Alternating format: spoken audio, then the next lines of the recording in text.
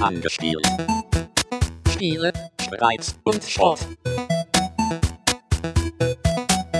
Und weil es noch nicht genug zu tun gibt mit möglicherweise Sportspielen oder Hongkong-Reisen, gibt es gleich auch noch eine dritte Version hinten dran, angespielt Nummer 41, über Faster Than Light.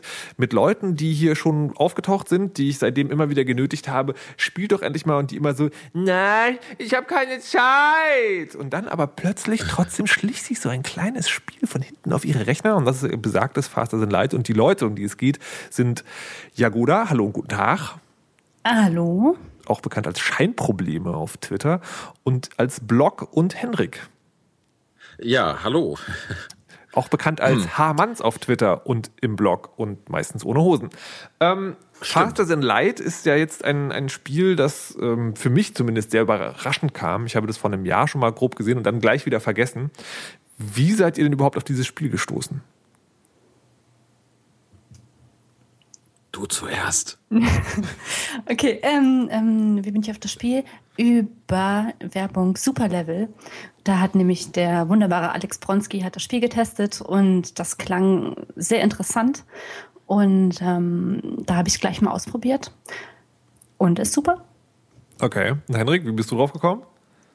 Ich wurde dazu genötigt auf Twitter. Was? Ich habe davon überhaupt nichts mitbekommen vorher. Ich kannte es gar nicht. Und auf einmal hieß es irgendwie aus allen Richtungen, hey, probier doch mal FTL. Ich so, FTL? Kenne ich nicht. Und ja, und dann habe ich es probiert und es hat mir ganz gut gefallen.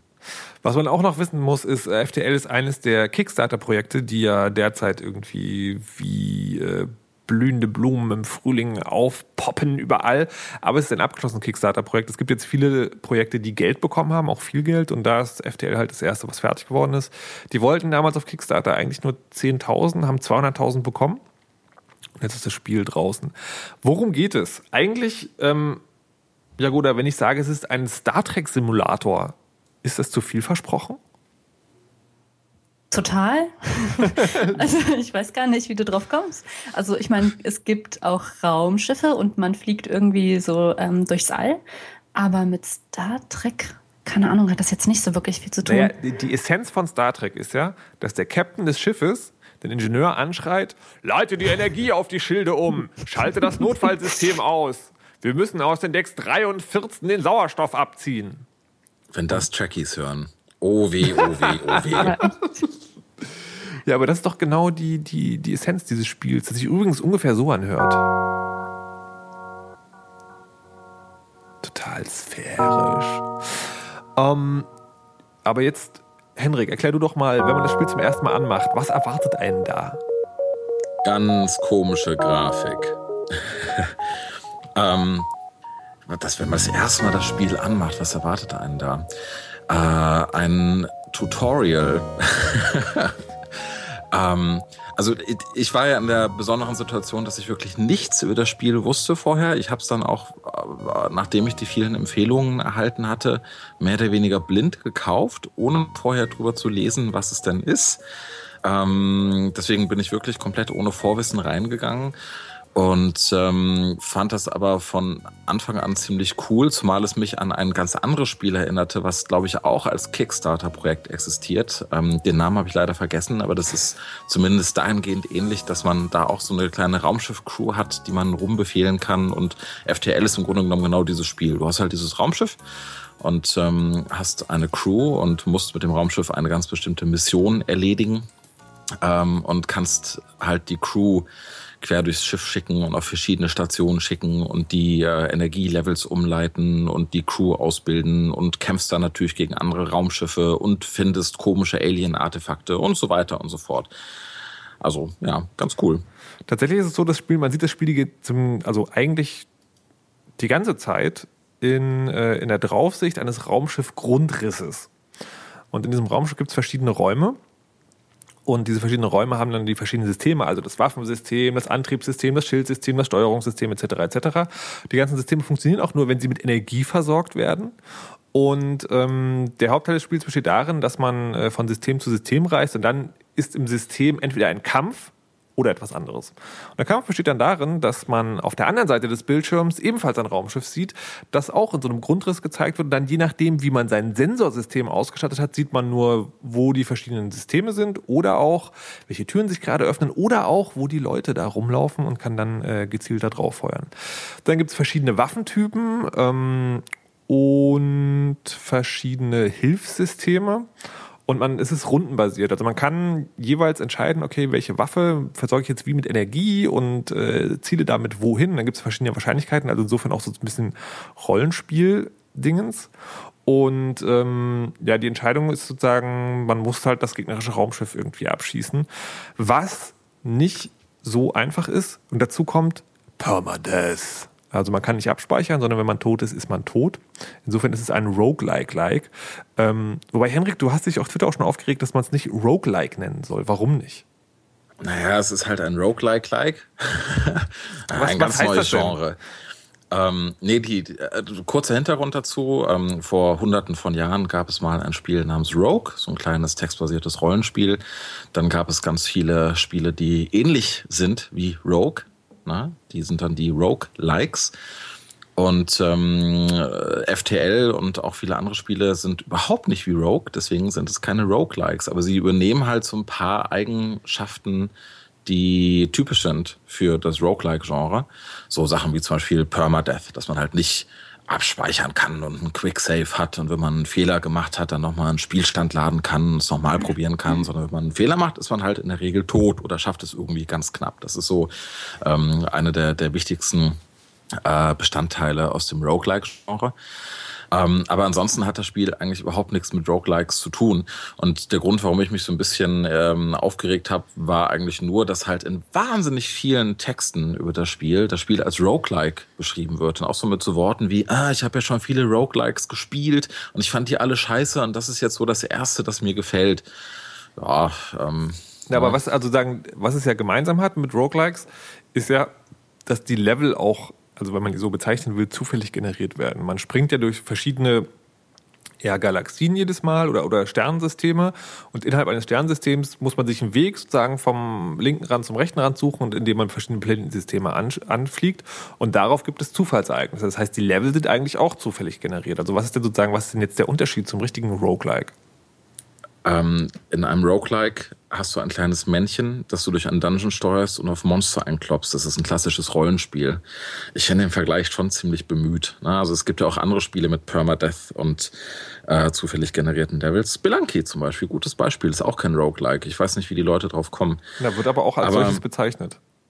Ja, das ist nicht mein Problem. Ich verstehe es auch nicht. Ich finde es auch gerechtfertigt. Also ich meine, nur weil es ganz früher mal dieses Rogue-Spiel gab, heißt es ja nicht, dass ich das nicht weiterentwickeln kann und dass man es trotzdem Roguelike nennen kann. Also, was denke ich denn? Dream of the Mad God war auf alle Fälle auch so ein Roguelike oder Dungeons of Dreadmore.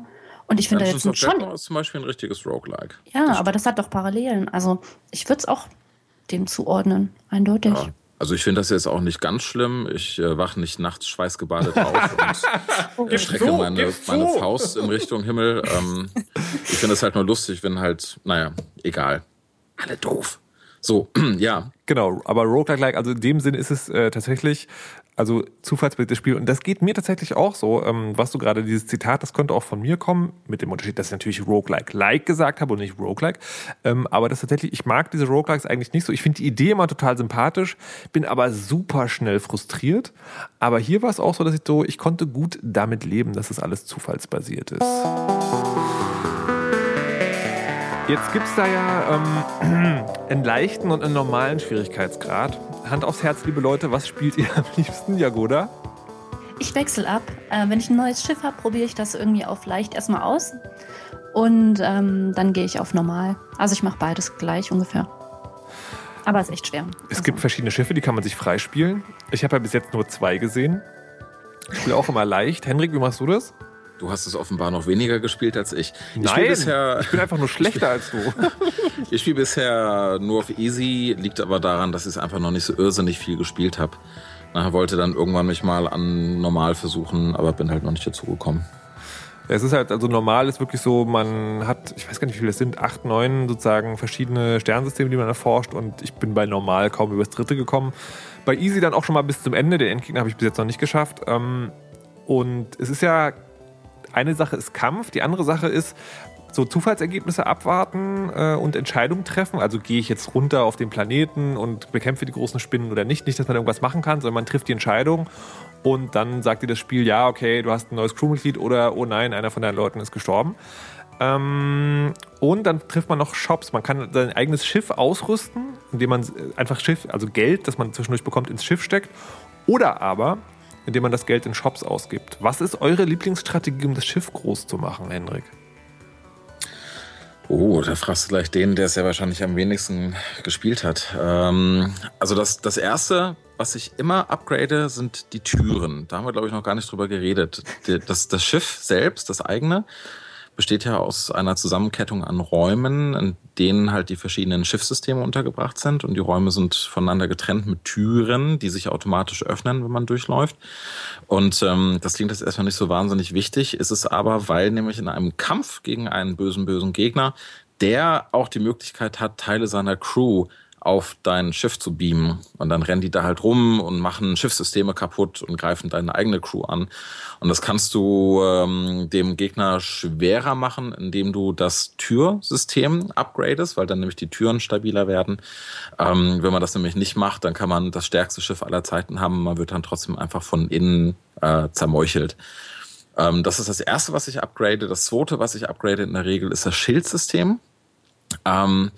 Denn das Schadenssystem in dem Spiel funktioniert so, man hat einen Schutzschild und man hat die Hülle. So, und die Hülle ist im Grunde genommen wie so eine Health Bar.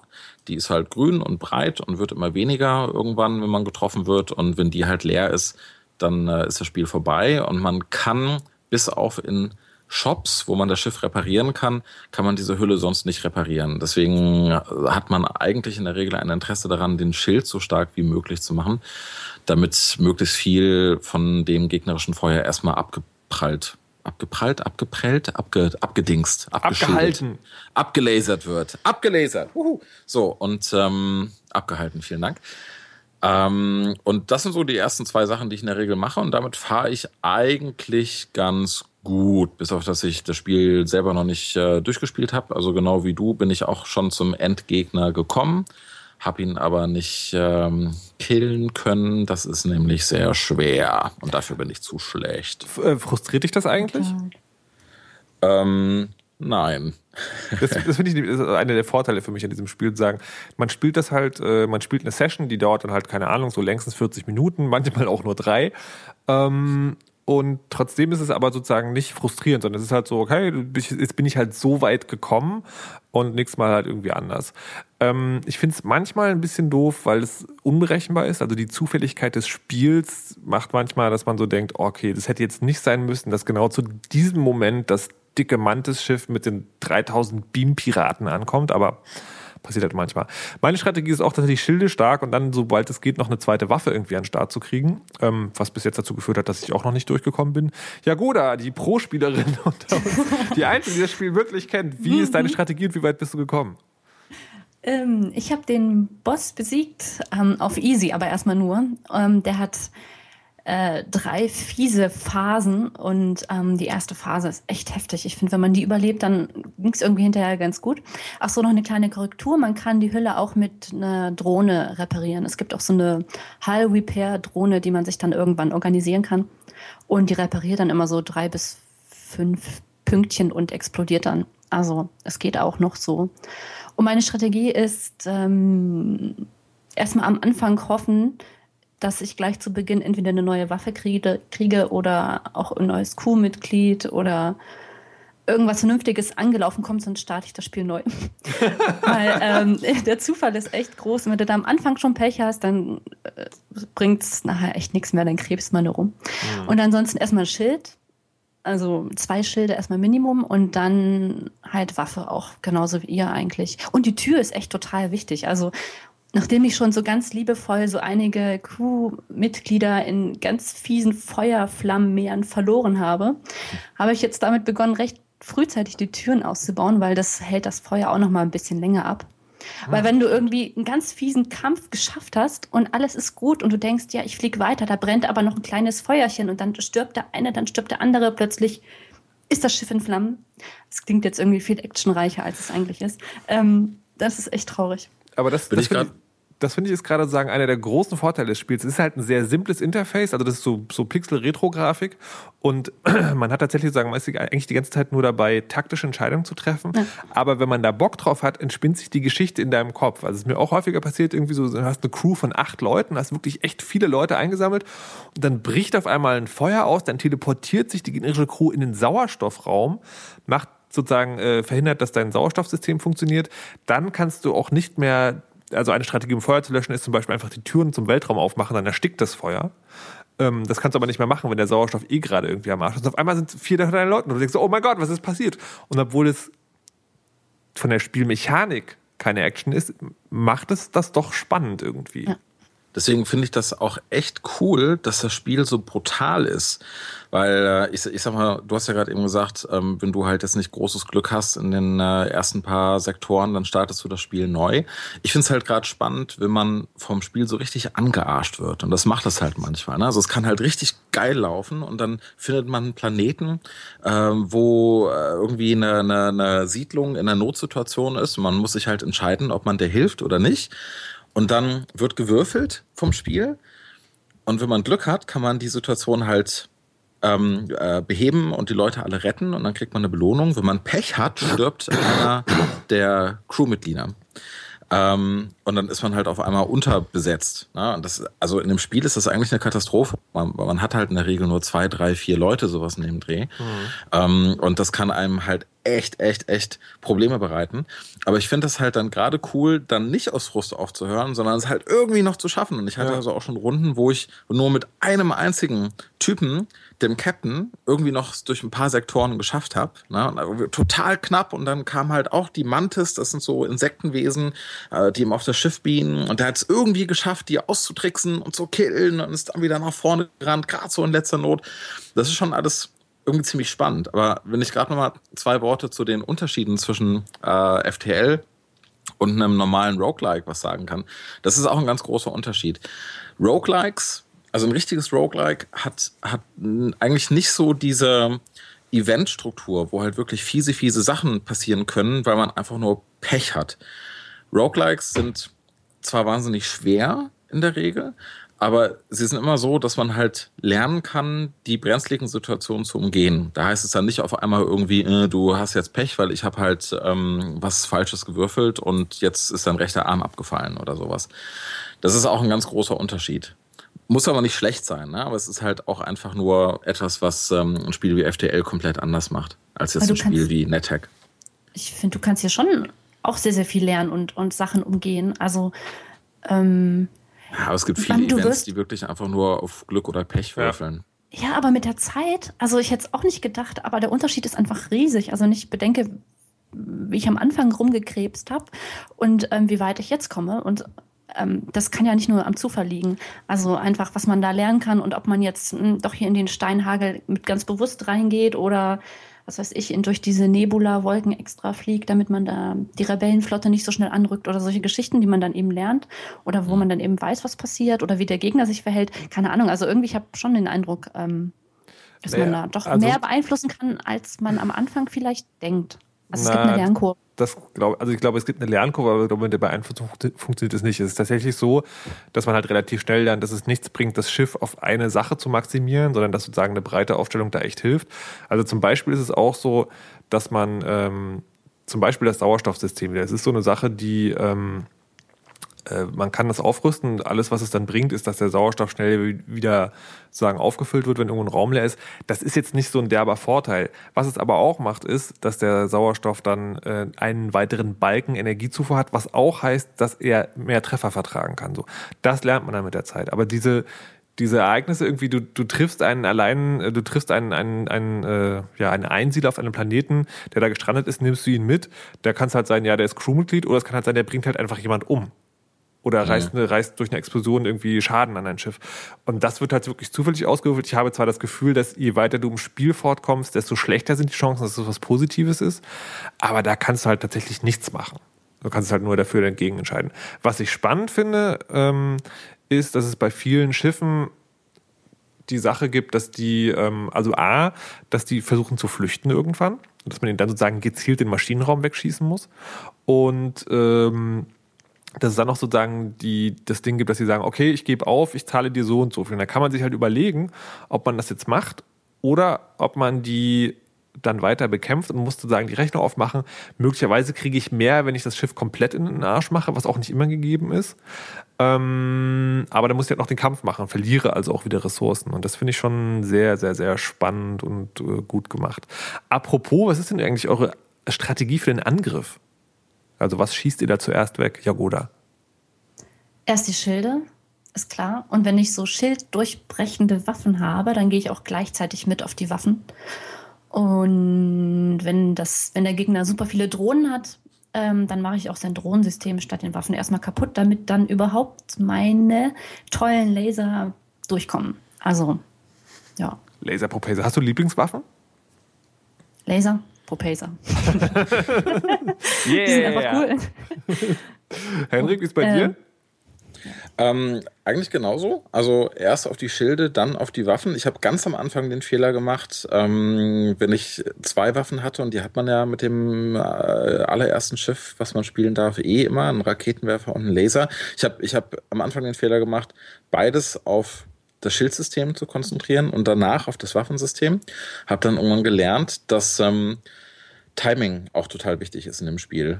Es ist halt so, jede Waffe braucht eine gewisse Zeit, um zu laden und das Ziel anzuvisieren. Und das sind halt so bis zu 10, 12, 14 Sekunden, sowas in dem Dreh, und ein paar Waffen auch sehr viel weniger. Aber man lernt halt so einen Rhythmus bei den Waffen. Und zum Beispiel ist es so, dass bei dem allerersten Schiff, was man bekommt, da hat man, wie gesagt, einen Raketenwerfer und einen Laser. Und der Raketenwerfer braucht, ich glaube, 1 Sekunde weniger als der Laser.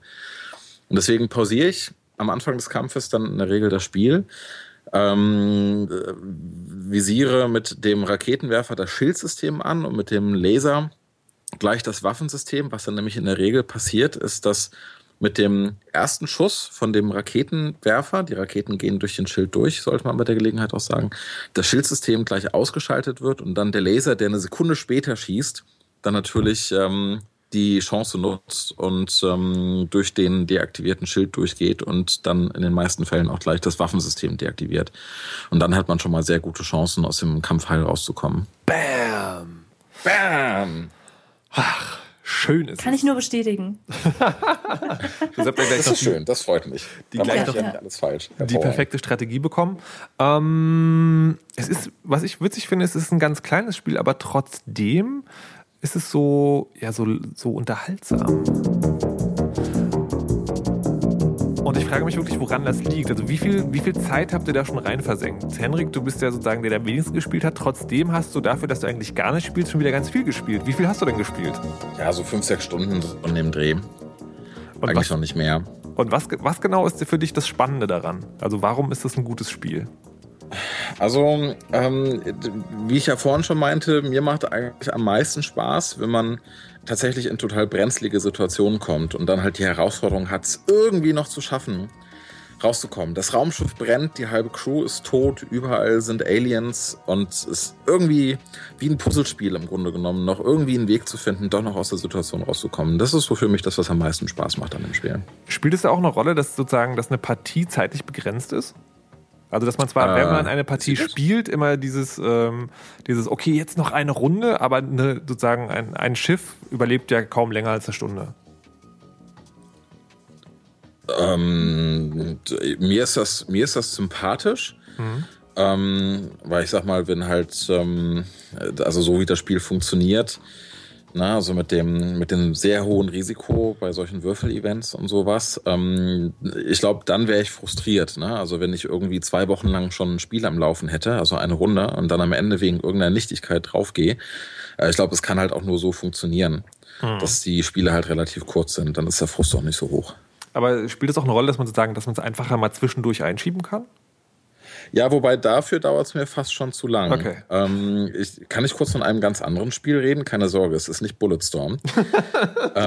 Es gab mal vor 5, 6 Jahren, sowas in dem Dreh, gab es mal, nee, es ist schon länger her, egal, also vor 5, 6, 7 Jahren gab es mal ein Spiel namens Strange Adventures in Infinite Space.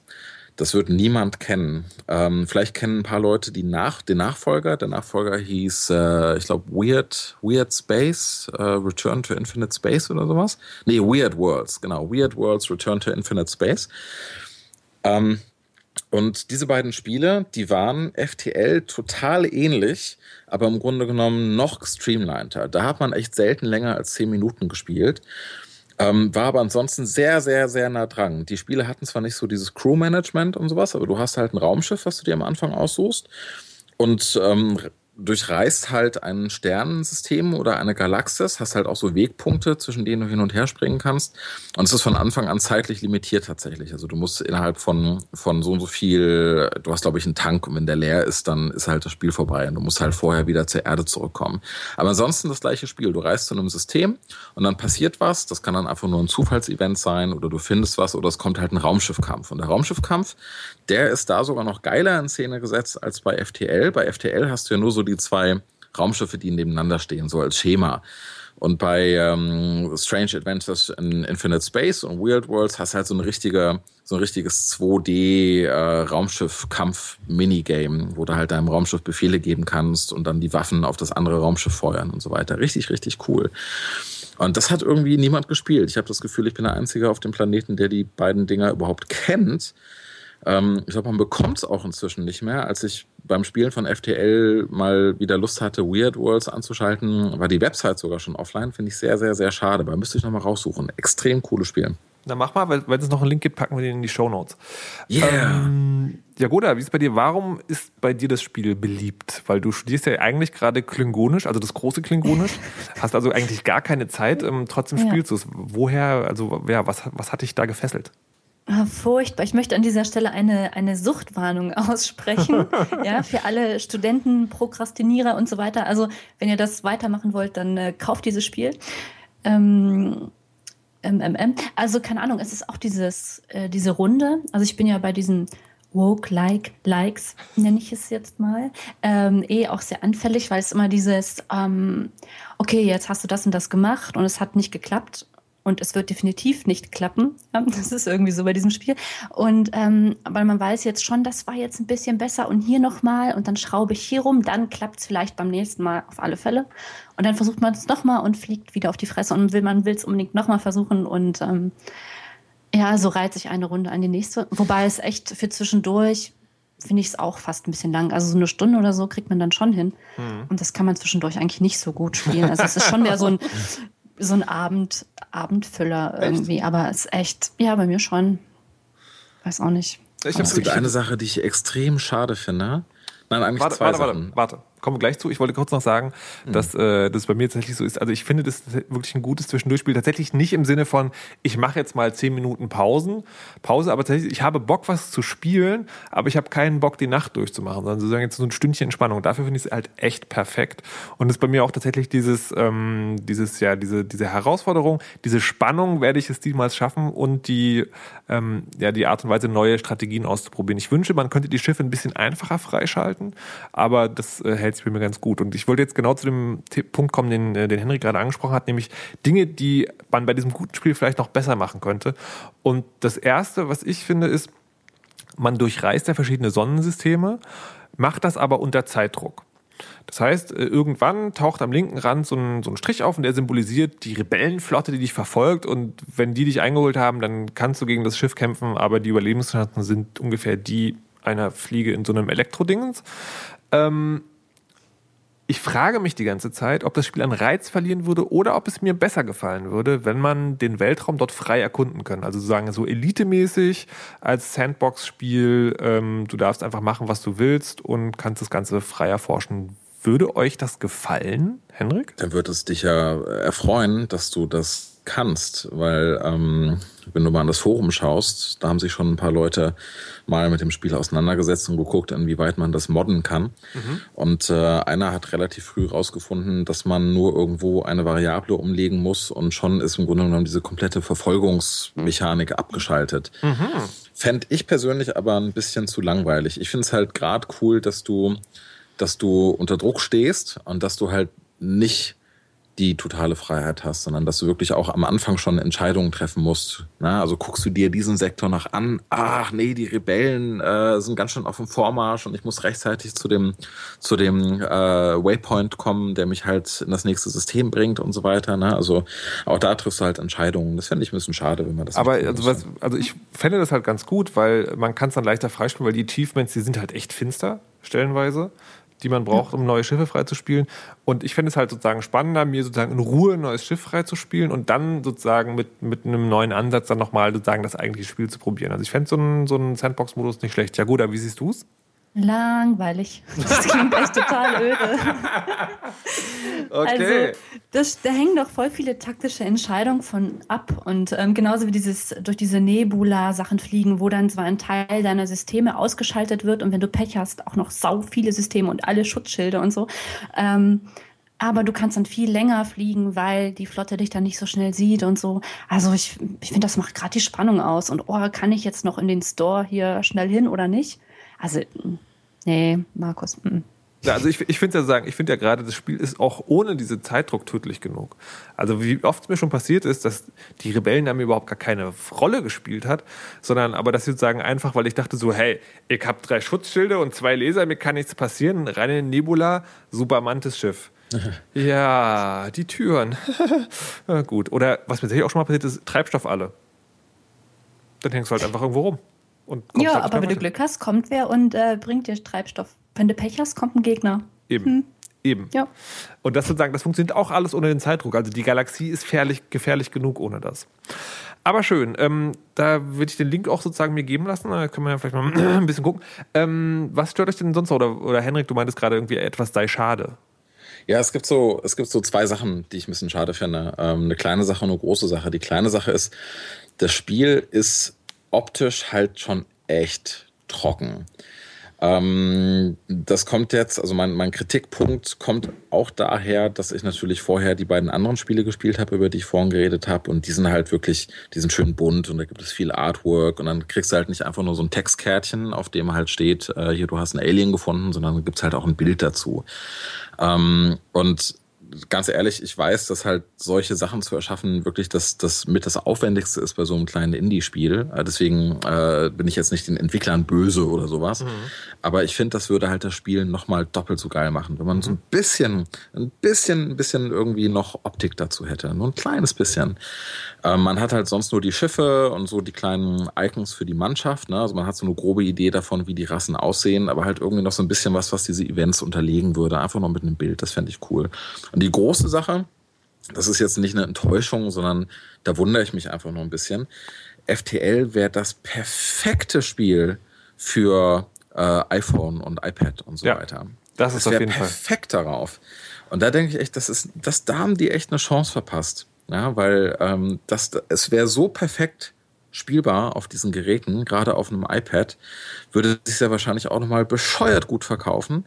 Da hat es mich schon ein bisschen gewundert, dass es jetzt halt nur in Anführungsstrichen für Mac und Windows und Linux, glaube ich, auch entschieden ist, was ja schon mal lobenswert ist. Normalerweise kommen so Sachen ja nur für Windows.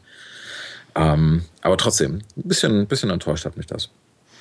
Ja, kann man, also das ist wirklich das perfekte Tablet-Spiel.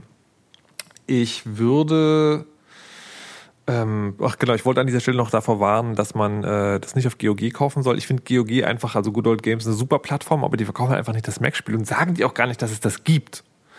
Es gibt aber die Möglichkeit, das einfach beim Team zu kaufen, also bei den Leuten, die es gemacht haben. Und dann gibt es über das Humble Bundle Widget-Dingens da und dann kriegt man auch irgendwie Soundtrack und alle Versionen und per Torrent runterladen, weiß der Geier was. Ja, Guda, findest du irgendwas schade an dem Spiel? Ach, also ich finde zum Beispiel die Optik stört mich gar nicht. Keine Ahnung, das rückt total in den Hintergrund, aber das stört mich irgendwie nie so bei so Spielen. Ich finde so Pixel-Sachen eigentlich, keine Ahnung, die müssen irgendwie nicht so stylisch aussehen. Und das mit den Achievements, was du gesagt hast, das finde ich auch das ist total schwer, die zu erreichen. Und ich würde endlich gerne mal wissen, wie man an diese B-Style-Schiffe kommt. Also ich habe jetzt echt viele Stunden investiert, ich habe jetzt aber keine Foren gelesen oder sowas.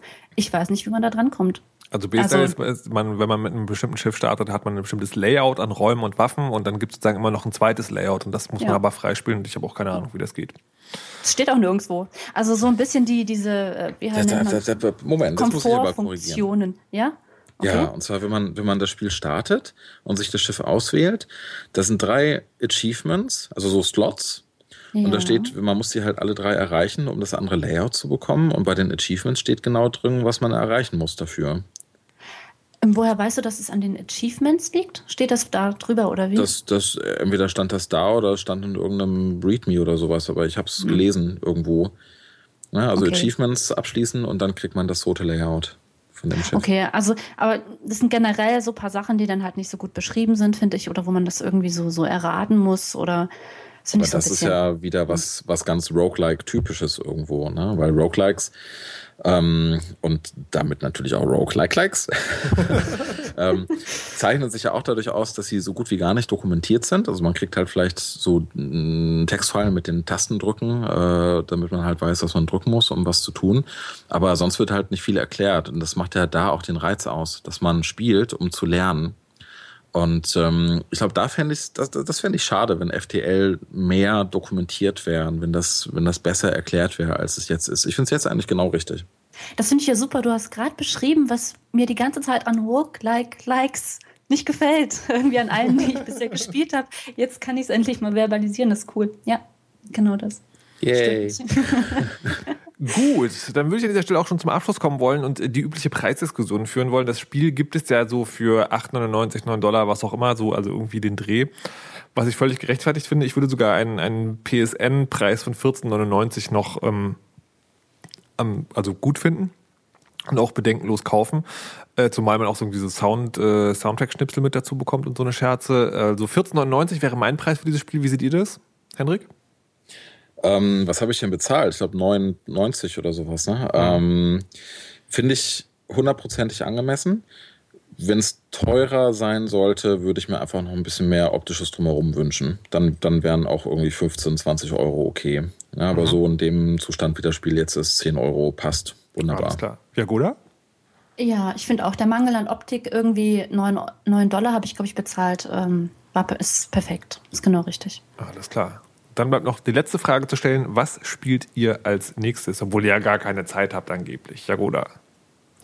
Wenn ich Glück habe, Torchlight 2 vielleicht. Oder Skyrim Dawnguard mal wieder. Immer noch verrückt. Und Henrik?